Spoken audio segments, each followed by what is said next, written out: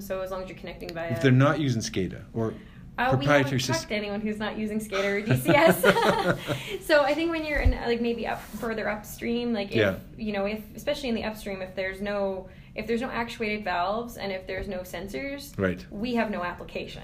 Okay. And we just we filter those out. Okay. Like, we know that they're not our customers. Wow. But how do you know that? Just from chatting to people? You can ask them. You could ask them. Yeah. Now I'm looking here at your laptop or your MacBook, and you got Techstars. Were you part of the Techstars cohort somewhere? Yeah, we did a Techstars cohort in Oslo, Norway. You went to Oslo? Yeah. Nice. Because I mean, the oil and gas center of, well, for me, because I literally I worked for a small little local, and I was in Oslo a lot. So how long was that process? That was 13 weeks. Right. So yeah, that was we had to move there. You had to live there. So that was pretty intense. Yeah, it wasn't just not up to Stavanger, which is the. I lived in Oslo. I've been to Stavanger many times, but lived in Oslo. Fantastic experience. Like, you know, for I guess the startup listeners that are here.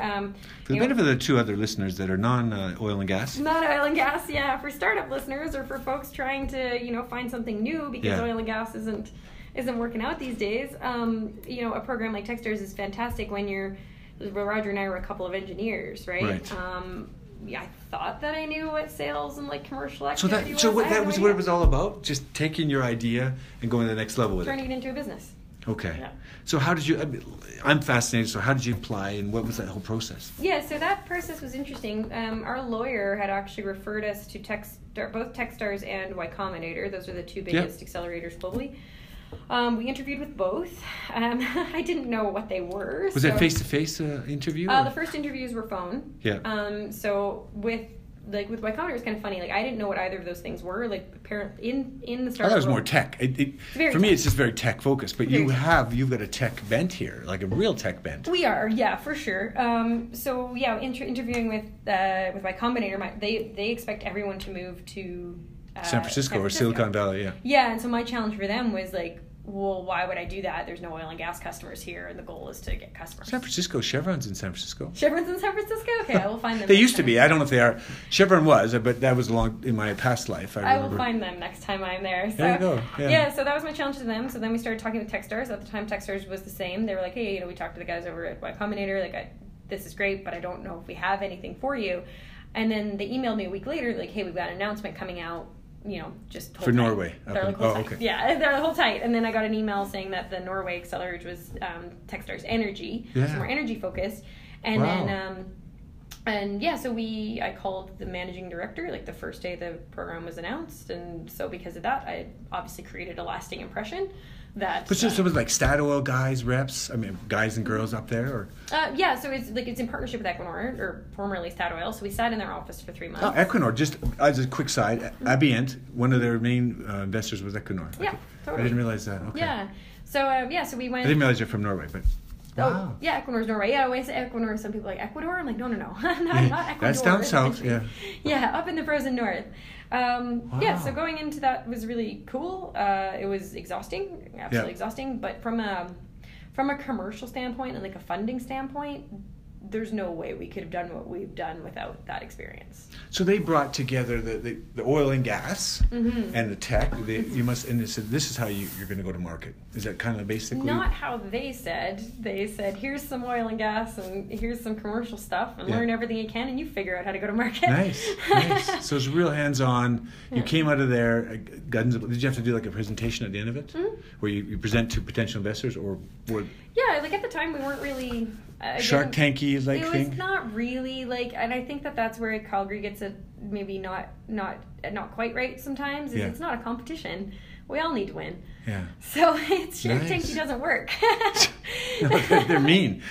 As far as I can tell, they're mean. But their Startup Calgary has the cohorts. And those are great. Yeah. Like, I recommend that to everyone. That wasn't here when I really? When we started. No, that because we only started Crux. We started Platform Calgary. Sorry, I get it confused. Sure, yeah, Platform, and they have what is it? Junction 31. Yes. Is their program? Yeah, that started just after we got accepted into Techstars. Right. Otherwise, I absolutely 1,000% would have done that. Stayed here. And I think that some people too, for the startup listeners, think they might be too far ahead for a program like that, but you're not. So if you've never started a business before, you go. You mentioned one of the things you first said is the marketing side. It's like, really, yeah, you're an engineer. Mm-hmm. You worked for a pipeline monitoring George Homer Simpson type of business. Mm-hmm. But I mean, you weren't out doing, there was always a department for that. Yeah, right? There's a department for that. And even in that department, even if you'd worked in that in oil and gas, you've never sold software. You've never had to like peddle software. Yeah, peddle your wares. Right? Yeah. Wow. And so that's just such a different skill set. And even like when we were looking at hiring folks in Calgary, that's a skill set that I think Calgary can really grow on. You mean hiring sales. or the so the software sales, like people learning how to sell software. Yeah. Yeah.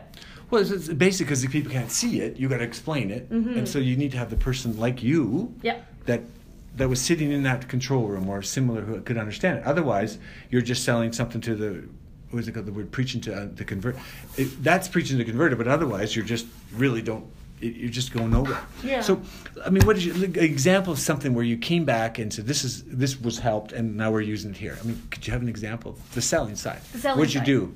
So for me, it was learning, like, I didn't even know what a sales pipeline was. Like, I had no idea what a sales funnel looked like. You know what a pipeline is? You just I didn't know what a add the word sales in front of it. I didn't know, but I didn't know what that was. Yeah. So, like, coming out of that program was really interesting because, like, we had investors approach us. And they're like, "Hey, I want to see your sales funnel." And I was like, "What's a sales funnel?" But because it's just like a octagonal or a cylinder, and you kind of pour water in it, and it sales come at the bottom. Yeah. So learning. Isn't that incredible? But it's almost insensitive. They're going, like, I'm an engineer. I'm an engineer. Mm-hmm. I've got this cool thing, and I'm trying to get it to the market. Yep. That's literally what it was, right? Yeah, that's exactly. And then it's I think and people would say it to me, they're like, "Oh, you need like the commercial wrapping," and I'm like. Oh my gosh. I have commercial wrapping, but I didn't understand what that was, right? So Christmas is coming soon. We can put a nice bow on it. I can put a bow on it, and that'll make sense. And it's still hard for me to articulate what all of that means, and so I understand why I didn't understand it. Because it's like, it's such a different world when you're a technical engineer, and it's to make that kind of transition and understand that broader thing is hard. So let's go to your partner, because he's written papers. Mm-hmm. He's kind of out there and creating awareness. That awareness is a brand which attracted you to the tech, or bring the two together. I mean, surely he understood that. And I don't mean it in a negative... Right, no, but he understood that there was something out there to how to get this... That's a selling aspect. Yeah, he understood that there was something there. And then, so like Roger's like a PhD type guy, like just so super smart. And so he had been doing like something similar, but as consulting. But he wasn't selling books, going on a book tour. No, he's selling consulting, and I think that's engineers are really good at selling consulting. Yeah. Know how to solve really hard problems, really good at that. But then where he and I had to figure out what to do was to turn that and package that into a saleable product. Yeah. And it's like you're like, oh, but this is a product. It's like, well, no, it's not, because it has to have all these weird attributes like a marketing package, and it has to have like SDK, software development kit. That's a common word that I see a lot out there. Yeah, and it's so you have to have all these other things, like you have to have channels that you're marketing to, and you have to have material that you bring them to, sure. And you have the cadence of how you run these meetings. Oh you my have to be tracking and it's just things that you don't know exist. Okay, so fast forward now. What's key to OCM? Crux OCM. What does OCM stand for? Just Operations Control Management. Okay, so that's your software. Yes. Crux OCM, and you're out there. What's important for the next, I guess, 2-3 years for Crux OCM? What do you think is the key things? So we've just done a good amount of hiring. So we closed a round of venture capital. So we are venture capital backed. I think that's going. A Canadian one, actually, U.S. or combination? Can you say or? I can say, because we're actually about to do an announcement. So we are. No, you don't have to tell specific. Right? Is it a combination of Canadian oil and gassy or non-oil and gassy? Very deep enterprise, deep tech. Nice. So Tel Aviv and Silicon Valley led the round, and then some follow-on out of Toronto, a continuous follow-on out of Germany as well. Out of Germany. So there's a high-tech Gründsfund, I think one of the ones. I don't know if it's the one, but I've come across them in the past and just in my past life. Wow. Yeah. So then also quite different for Calgary. We did talk to a lot of folks in Calgary, but as you said, like you noticed right away, we have quite a tech spin. So it's, and being a tech startup, we don't have, EBITDA or reoccurring revenue or any of that. So EBITDA. Yeah. It's an accountant term. Don't use it with me. I will get excited. Yeah. So you guys get excited, and then that's accountants. EBITDA. What's it? Oh, EBITDA. Yeah. What's your recurring EBITDA or the ARR, or the annual recurring revenue, and things like that? And as a startup, you don't have anything. Zero. You just don't have that. Yeah. And What's your exit value? What's your exit? We haven't started. How can I exit? Right? You haven't gone through the door into the in yet. I How haven't can even we in go the door. out? How can I tell you what the other side of the door is going to look like? So that was So I think, for us, it was much easier to raise capital from ecosystems that are comfortable with that, and they've seen That's that. right. And Tel Aviv, like Israel, that's Startup Nation, and then Silicon Valley. Oh, they got everything from agriculture to high tech to healthcare. I mean, it's everywhere. Yeah. They're in the news a lot. So going forward now, you've built up the. Let's summarize here. Mm-hmm. You built up the sales pipeline. Yes.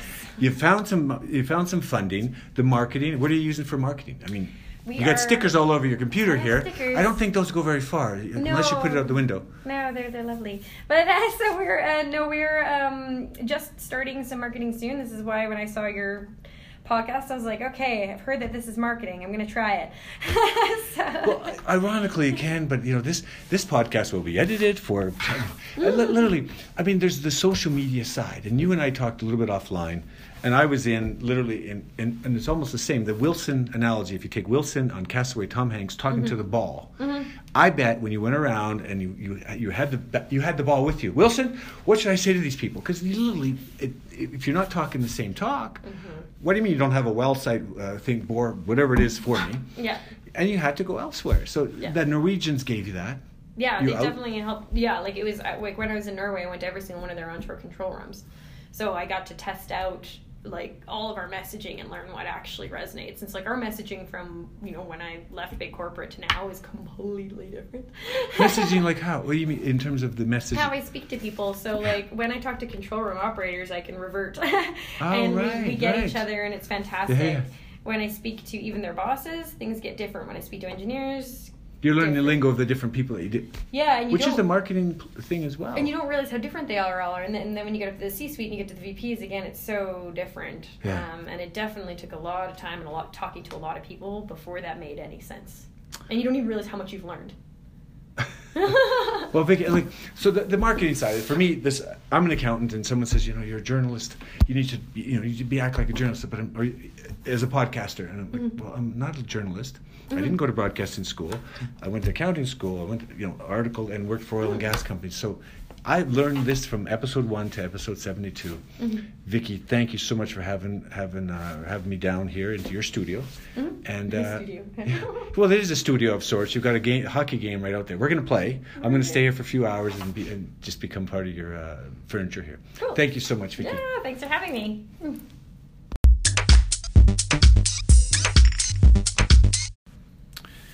Good afternoon and welcome to Calgary Business Podcast. I'm your host, Alan Wozni, and this is episode number 72.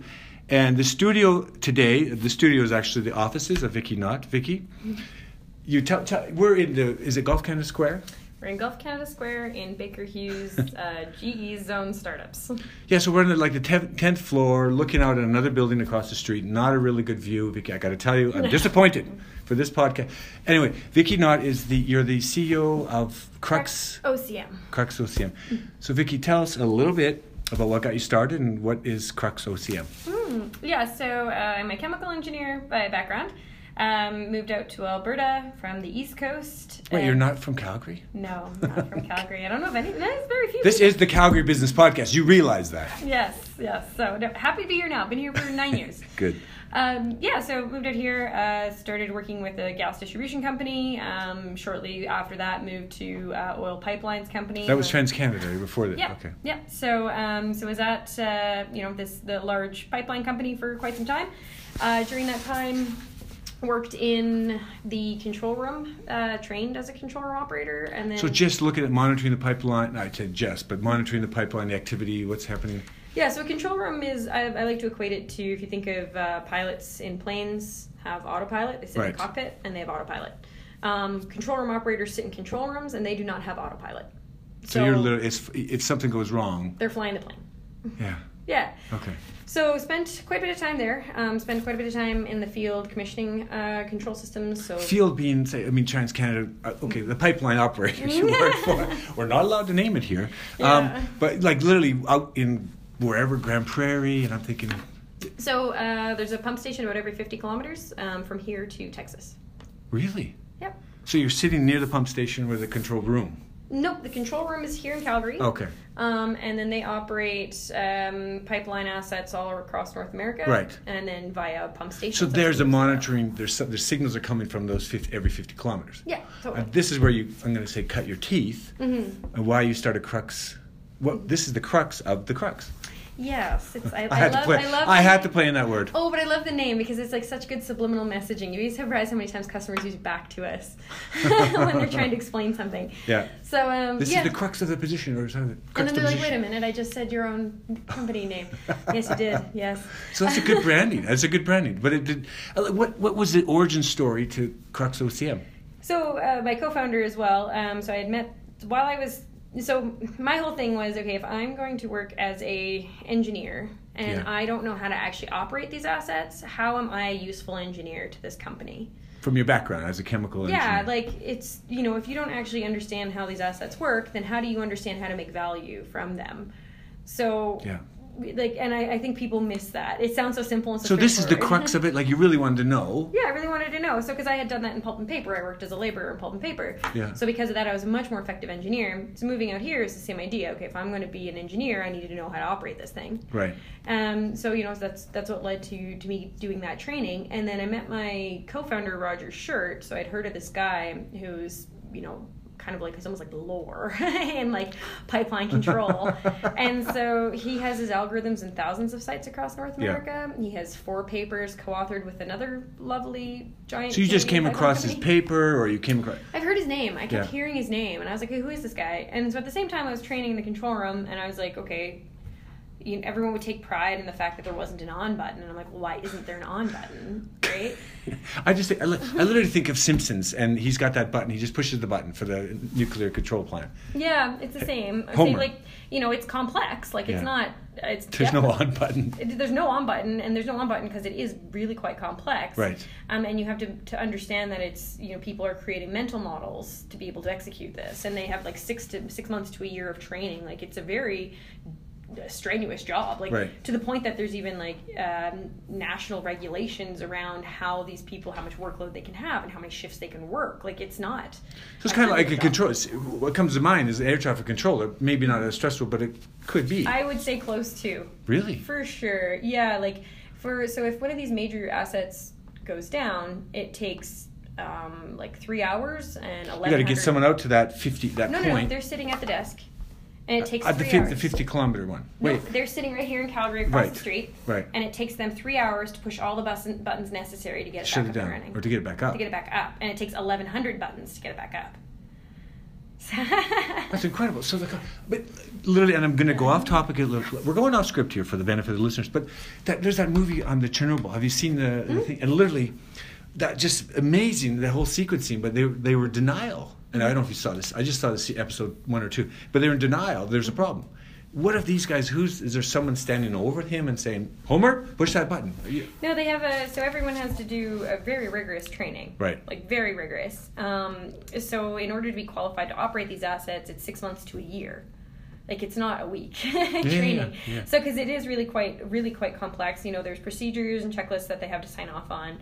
There's back checks. There's so all of these assets also have the safety limits. But there's just one person so in this point, he or she is sitting there, and they got all that year long. Yeah. And 2 o'clock in the morning, the asset goes down. Yeah. They've got to bring it back up. That is their job. So, but they don't want to make a mistake. Yeah. They don't want to cry wolf or whatever. Virginia cried wolf, or was it little Peter? I can't remember the name of it. Yeah. But the boy cried wolf, right? Do you get incidences like that? I am not sure. Obviously, yes. If anybody Googles pipeline spills, you can find all the human errors associated with them. There's loads of them. You just have to Google it. But this person, you were in the trenches at 2 a.m, monitoring these lights and bells and whistles, and something goes wrong. Well, at least you're not flying at 20,000 feet or 30,000. You're literally right there, and you check your manual, or what do you do? Yeah, folks will get their procedures out based on their training, and they will go through it. Okay. But what happens if you're in the bathroom when it's shut down? So, but you saw there's a problem. I'm going to solve this thing. You read the papers of your co-founder, and you saw this, bringing it together. So that was one night at 2 a.m. and you're like, gosh, I really want to do this better. I was more during the day because I was just training, but yes. But you want to do this better. Yeah. This monitoring process. So this is the crux of your position. Yep. So our goal is to be the standard autopilot software for control room operators, enabling them to be as safe and efficient as possible and maximizing the existing utilization of our assets. So I'm going to put a tech in, and I'm an accountant, but I love that tech element. And I noticed something that said ML, machine learning. The machine is going to learn as you go. So the autopilot is that learning because it'll improve. So tell me. There's a combination of the two. So we do use a physics fundamental based approach, and then we enhance it with the ML. Physics fundamental, meaning it just actual natural physics. Yeah, actual physics, or natural. So one thing that people love to use, and I'm gonna go there. You have to go there. I'm going there. So people love buzzwords. They love ML. They think it's gonna solve the world's problems. Right. And that AI is. Or they're scared. Either they love it or they're scared. Yeah. So you put a big ML algorithm on millions of data points on a pipeline, and you're gonna get Bernoulli's equation, and that is a physics-based equation. Bernoulli's. Yeah, it's the same thing. So any physical process. Yeah. If you machine learn it, you learn a physics model. Wow. So it's iterative, though. The cycle's iterative. The machine only learns what the data, did you call the machine a he or a she, or is it an it? Well, I'm a she, so I prefer to call the machine she. Okay, so she is going to run. No, but so the data, the range of data, and let's go with the well site data. And I kind of went back, we talked a little bit about ambient.